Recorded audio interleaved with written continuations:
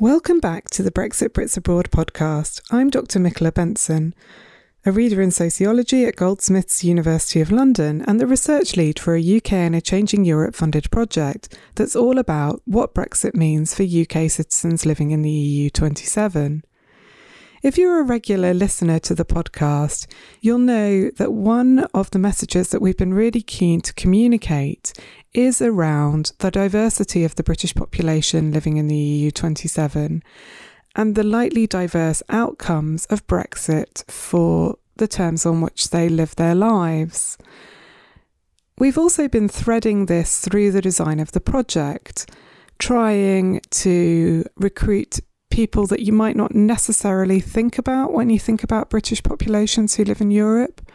So through the work that Chantal has been doing to recruit people of colour to the project and to find out about their experiences, both of migration and settlement, but also how they feel about Brexit and how that may or may not differ from their white British compatriots. But we've also been looking through the research that we've been doing in France and Spain in particular to diversify those populations in terms of age and to make sure that we get some representation, some younger voices into the research. And it was with that in mind that I approached Mike Danby, who'd been one of my students over the last few years at Goldsmiths, to conduct a small piece of research for us into the lives of younger British citizens who were at that time living in Grenada, which is where he had moved to after he graduated. I'd asked him specifically to speak with 18 to 35-year-olds, and he managed to conduct 22 interviews. As you'll hear from our discussion, that wasn't always as straightforward as it has been in some of the other areas of the research, but these were really fascinating interviews. And I think that what's really clear from the discussions that we've been having and from the forthcoming report that he and Karen have co-authored is the sense to which we might need to unsettle our understandings of migration. Simply, when we're looking at this younger population that he's been working with, many of whom work on quite temporary contracts in Spain, then we might need to think again about the relationship between migration and settlement and the fact that quite a lot of our understandings of migration seem to assume that populations are likely to become settled in the places that they've moved to. What do I mean by that? Well, you'll see as the discussion between the two of us unfolds. But simply, there are younger British populations and probably some not so young British populations for whom freedom of movement has meant being highly mobile around Europe.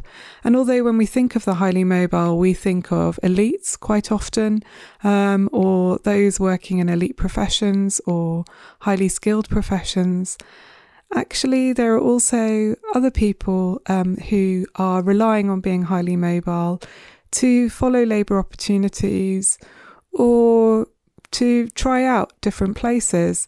And these are the people who might not have the types of resources that we would associate with elite professions. So putting their voices back into the conversation about Brexit and its impact on British citizens who live and work in the EU 27 is a really important intervention, particularly at this moment of time when we're thinking about free movement and what that means to people who are using it. I started my conversation with Mike by asking him to explain how it was that he came to move to Grenada. I first moved to Spain when I think I was 21, back in 2008, and worked as an English teacher. So first and foremost, my move back to Spain was kind of a solution to the thing of like you finish uni and you don't know what to do. So I kind of thought, well, don't panic too much. Go back to what you were doing before and things will kind of hopefully work themselves out. So that's when you went back last year rather than in 2008? Yeah. So that's when I just finished uni last year and then ended up speaking to you about this project. So basically that kind of fell into place nicely. And you said that you were doing this project, which sounded really interesting. And I was already interested in migration between Britain and Spain. Why were you in Spain? You weren't just in Spain for the project, were you? Yeah. Firstly, I was going to move to Granada to start doing an Erasmus Plus internship, and I was working. I did do that for a month, actually. I started working there in a social centre, working with people at risk of social exclusion. And then I later dropped that to focus entirely on the project and also teaching English. So I mean, that's quite a different story already, isn't it? Because now you're back in the UK, you've just come back. So you're there for quite a short period of time in Spain, relative to what people might think when they think about people who move to Spain. But in that time, did you come across other people like you? In respect to people who were perhaps trying it out for a little while, perhaps, being there for a short period of time. Yeah. Oh, yeah, most certainly. So, quite a few people, and some of the respondents that I met have become quite good friends, and some of them already have moved and are not living in Spain or Granada. Some are working here in the summer, teaching English and plan to stay here. Others, one of them's working in Butlins and the coast, and others working on a tour ship. So there was a lot of people that were kind of definitely doing temporary things. I'll be moving back in September for various reasons. My time in Spain was quite chaotic, and I came back for Christmas and ended up being back for 3 months. So yeah, there were definitely people. I guess that people tended to be more stable, and they were there for at least teaching English this year, whereas I didn't completely have that. I didn't have a contract for that year. Kind of, for example, for English teachers, that tends to be at least you're going to be working until June. Others, for example, John, one of the people I spoke to, his contract, what he speaks about in the interview, is that his plans didn't really go any further than January, because that's when his contract ended. And so now he's living in a different area of Spain doing a different job. So lots of people were living that kind of knowing what they were doing and where they were living for a specific amount of time. Yeah, so they weren't necessarily doing lots and lots of future planning, or not necessarily telling you, oh, I'm settled here for X number of years, though it was more, this is the job that I've got right now, and this is the thing that determines why I live in this place. Yeah, definitely. There were a few exceptions to that, for people that had been there longer working on specific projects, but more than half of, I think 2/3 of the people I spoke to were in their first year of being there. So there was definitely an element of testing it out. Quite a lot of people mentioned the fact that they had come there specifically because if they didn't come now, maybe they wouldn't be able to in the future. That was quite a big narrative as well. I've just realised that we haven't told people what you were doing, who you were talking to. Yeah. Perhaps you want to introduce a little bit who those people were that we asked you to seek out. The people that I was speaking to were primarily, the interest was broadening the diversity of the British citizens that we're speaking to in Europe, for a focus on 18 to 35-year-olds. So, yeah, that's who I was speaking to, primarily in Granada, but also around 5 or 6 in Seville as well. And they worked in a range of different employment sectors. There were a lot of English teachers. There were people working in tourism. There was even a professional circus artist, buskers, students as well, people doing internships, that type of thing. Quite a lot of people post-uni, spending their post-uni year doing that. People who were in a position where, for whatever reason, they were not firmly located in the labour market yet and might be trying different things out while they could. Yeah, definitely. For example, one young man hadn't been to university, but was very wary of taking on the debt and didn't want to jump into it, and had decided to do that. Then there was, on the other side, older people who might have had problems. Some people had been there due to cutbacks, had lost their jobs, and had decided to have a complete career change and try something new, given that they had stopped work. That's quite a common story. I don't think it's one that lots of people are aware of, but one of the factors that can influence people's decision to leave the UK, for example, is if they lose their job in the UK, because it seems to provide some kind of moment where you might explore another possibility and you might go to another country. So that's something that I found in my work in France particularly, although I'm sure that it's quite common in other parts of Europe as well. When the opportunities there in the UK seem to be more limited Yeah. than people see others. And of course, I suppose Brexit is also interplaying with that from the point of view of people starting to question whether they might be able to take up that opportunity at a later date.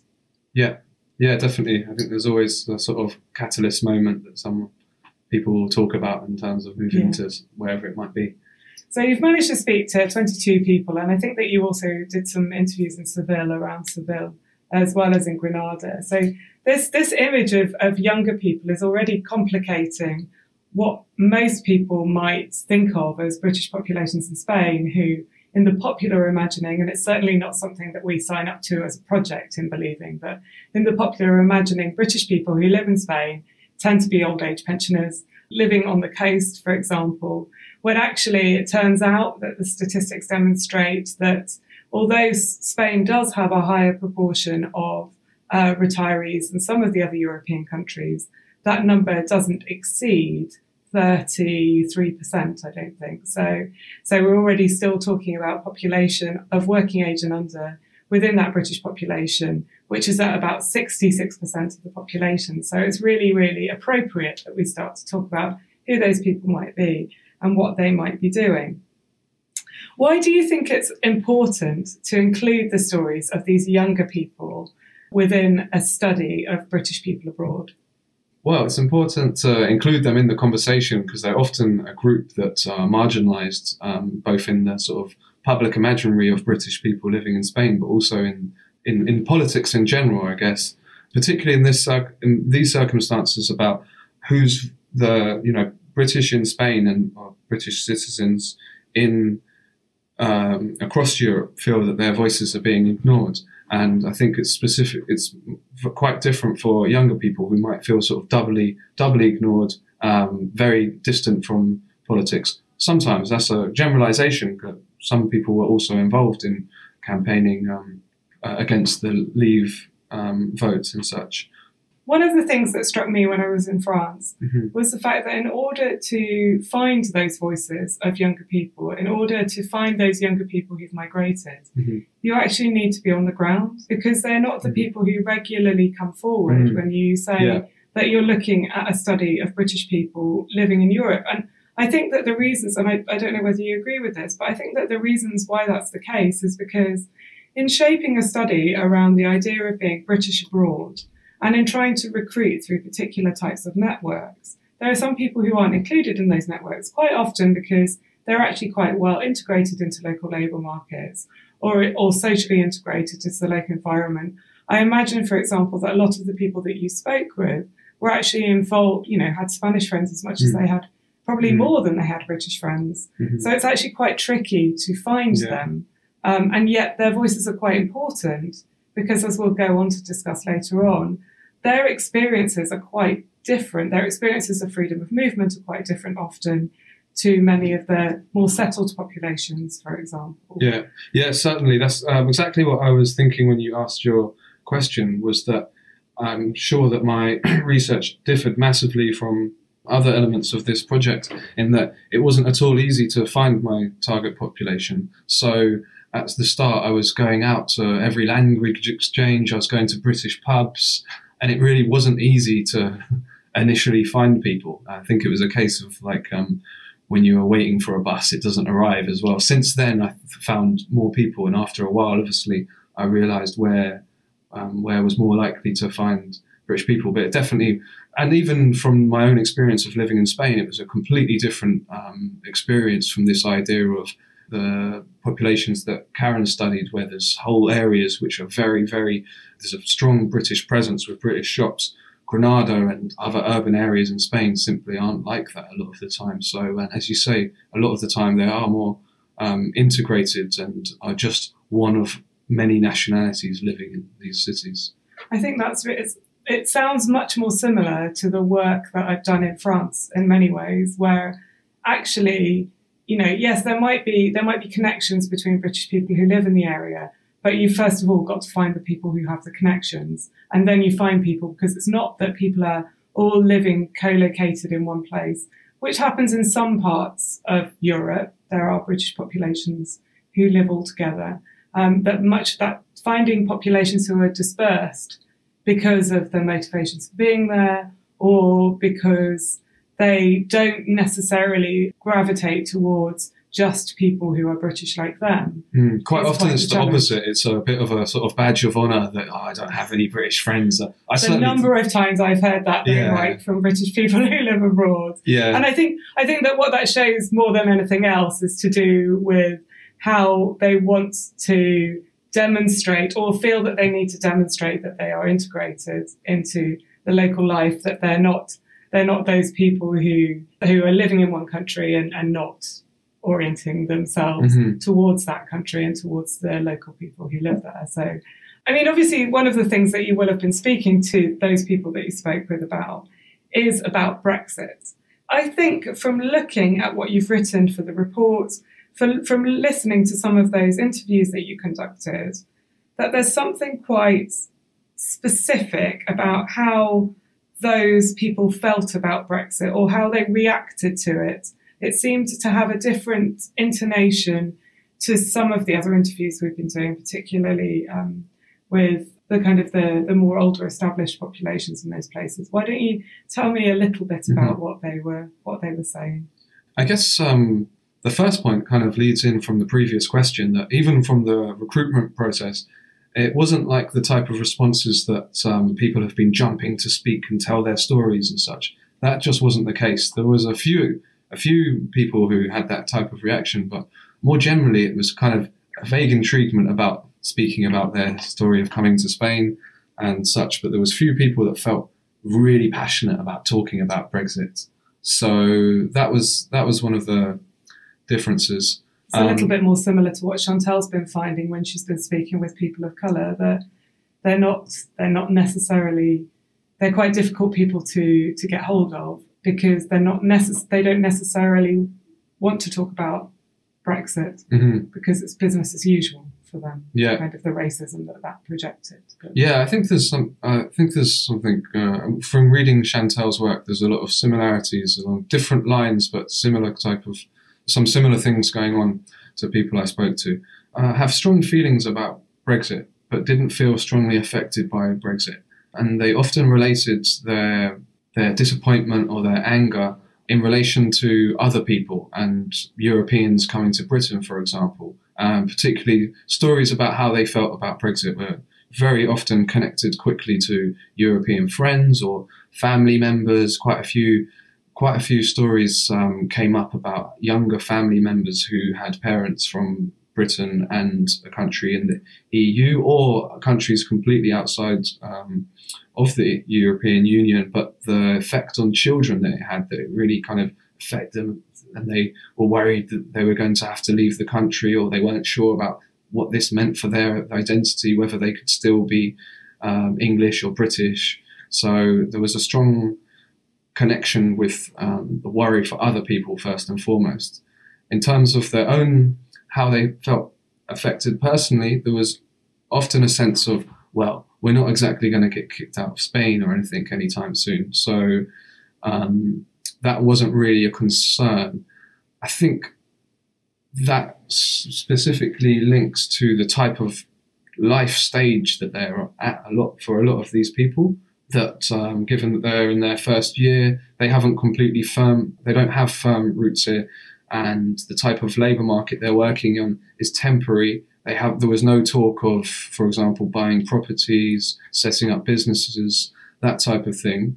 So not necessarily their life stage, but their stage in their migration journey. So they were recent newcomers to Spain for the most part. You did have some people who were there for a lot longer.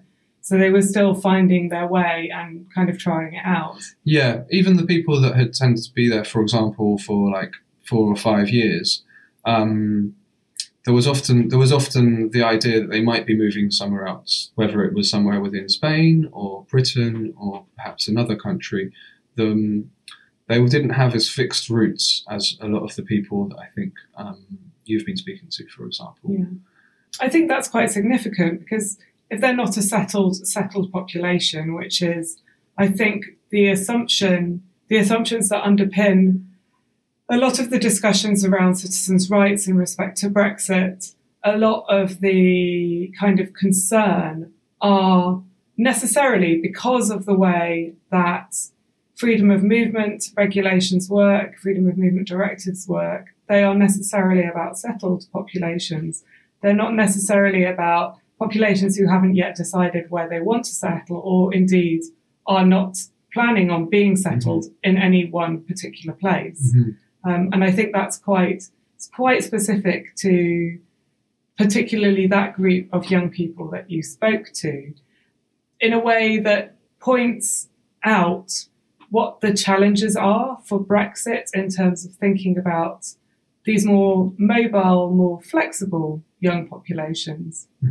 Yeah, definitely. There were quite a few real strong examples of that, of people who didn't want to identify with even being UK citizen, for example, which is another story, but that really, really strongly associated with the idea of being like a traveller, and people talked about kind of old nomadic cultures and stuff like that. But there was a strong element of not being rooted to specific locations. But did they not think that Brexit might challenge us a little? Because that's a kind of a discourse about freedom, aside from anything else. You know, one of the things that you said was that they didn't really contemplate the impact of Brexit on their lives. Yeah, I guess to be clear about how people felt about Brexit, if disappointment was one of the key things that people felt, uncertainty was the other. People responded often to that, the question of how they felt affected by Brexit, with the notion that no one really knows what's going on with Brexit. So it was described, and I think it's a good metaphor for the overwhelming feeling of what people felt as a cloud on the horizon, which no one really knows what's going to happen with it. So there's a sense of you can't really prepare for something that you don't understand yet. But people were taking steps to try and make sure they're okay. So there's lots of people applying for passports via Irish or French grandparents, for example. People making sure that they were registered locally, which they might not have before, because it's quite easy to live and work in Spain without doing that. Things like that. What I kind of think about it is that this sense of, which Karen's work has written about, this sense of not wanting their lives to be structured, this kind of looming cloud in the distance, is a potential threat to that, but people aren't really sure. And one thing that I've thought about recently is that an unintended consequence of the potential threat from Brexit might well be that people decide, okay, I am going to put my roots down a little bit here, whereas they might not have wanted to do that before. The fact that there's a potential threat to that, I think people, for example, one person I spoke to, Andrew, he lives in Seville with his girlfriend. He described himself as really taking it as it comes each year and not making too many plans. But he said 100% I might stay in Spain all of my life and raise a family here. But equally, he might well go back to Britain. He described that he definitely wouldn't be going back to Britain anytime soon because it might make it more difficult for him to come back. So Brexit's also having that type of effect. Yeah. So staying put for now, staying in Spain for now until, well, just in case that rug's taken out from under his feet. So what you've kind of talked about is how Brexit as a context might change some actions and some practices.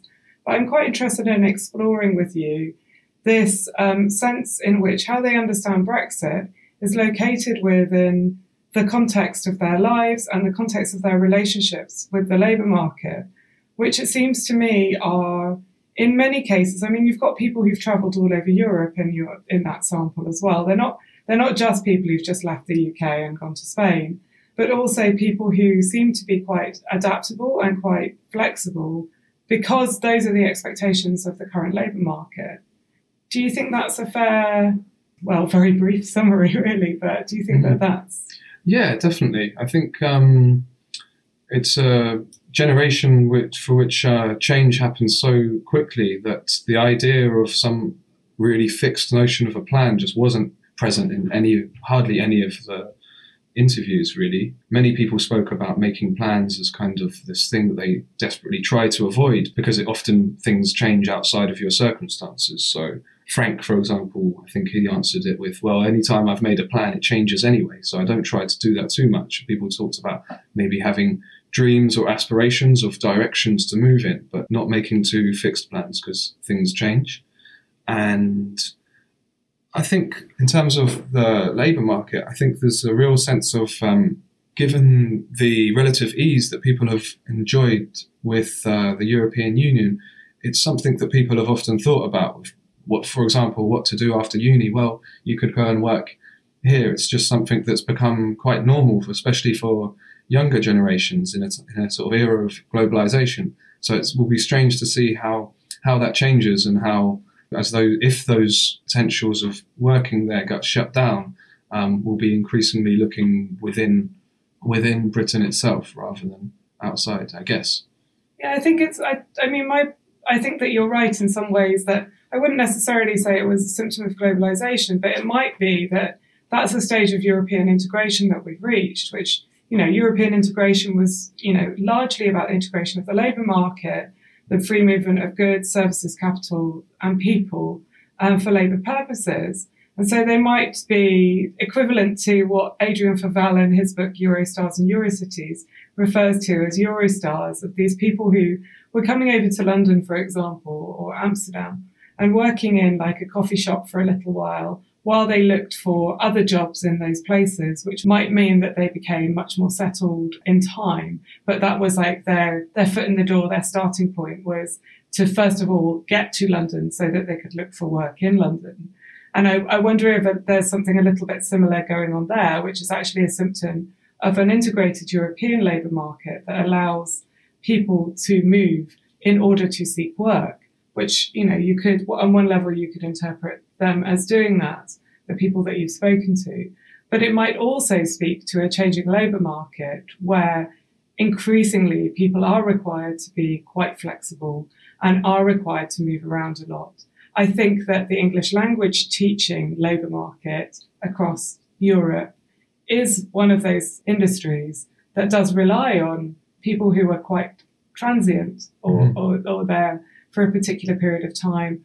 And I might be reproducing a load of stereotypes here, so if I am, just rein me in, Mike. But people who want to go and live somewhere for a particular period of time and want to, and have those language skills that they can share, could go and do that. So a little bit, I suppose, like an equivalent might be au pairs, those types of jobs that were always perhaps temporary, short-term, fixed-term projects that allowed people to try that out. Yeah, definitely. Obviously, you get everything. People for whom it becomes more of a career. So I know people who've been working as English teachers for going on a decades now, of course. But definitely, there's an element that's quite similar to some other sort of summer seasonal jobs, that type of thing for a lot of people. One interesting example of people's kind of capacity to accept change and uncertainty. One of the participants that I spoke to who felt most strongly, perhaps the most strongly about Brexit, was John, who's married to a Puerto Rican. And for them, it was a massive thing because depending on what happens with the freedom of movement because of Brexit, they might not be able to stay in Spain anymore. His wife might not be able to stay in Spain anymore. So they're trying to work out options, and it's going to be a massive... and she wouldn't necessarily be able to accompany him to the UK, is that right? Yeah, so they can't... Yeah, so she isn't... Or it would be very expensive, and they'd have to have a lot of money to be able to do that, etc. So he wasn't sure what was going to happen, and he had his contract, which ended in January, but he seemed quite calm at the prospect of that he wasn't necessarily going to be staying in Granada. And now he's living in Barcelona, working in a different job, for example. So there was quite a sort of sense of normality about the potential changes. And kind of, I felt there was a strong feeling of Brexit sitting alongside lots of other potential things that may change, that would drive people to live in different countries or move around. But people, in their choice to have moved to Spain, seem to kind of have already accepted that for many reasons they might not be staying in Spain forever, or they might be moving to a different place. So there was that type of thing of Brexit was one among many things that might mean that they weren't going to stay where they were.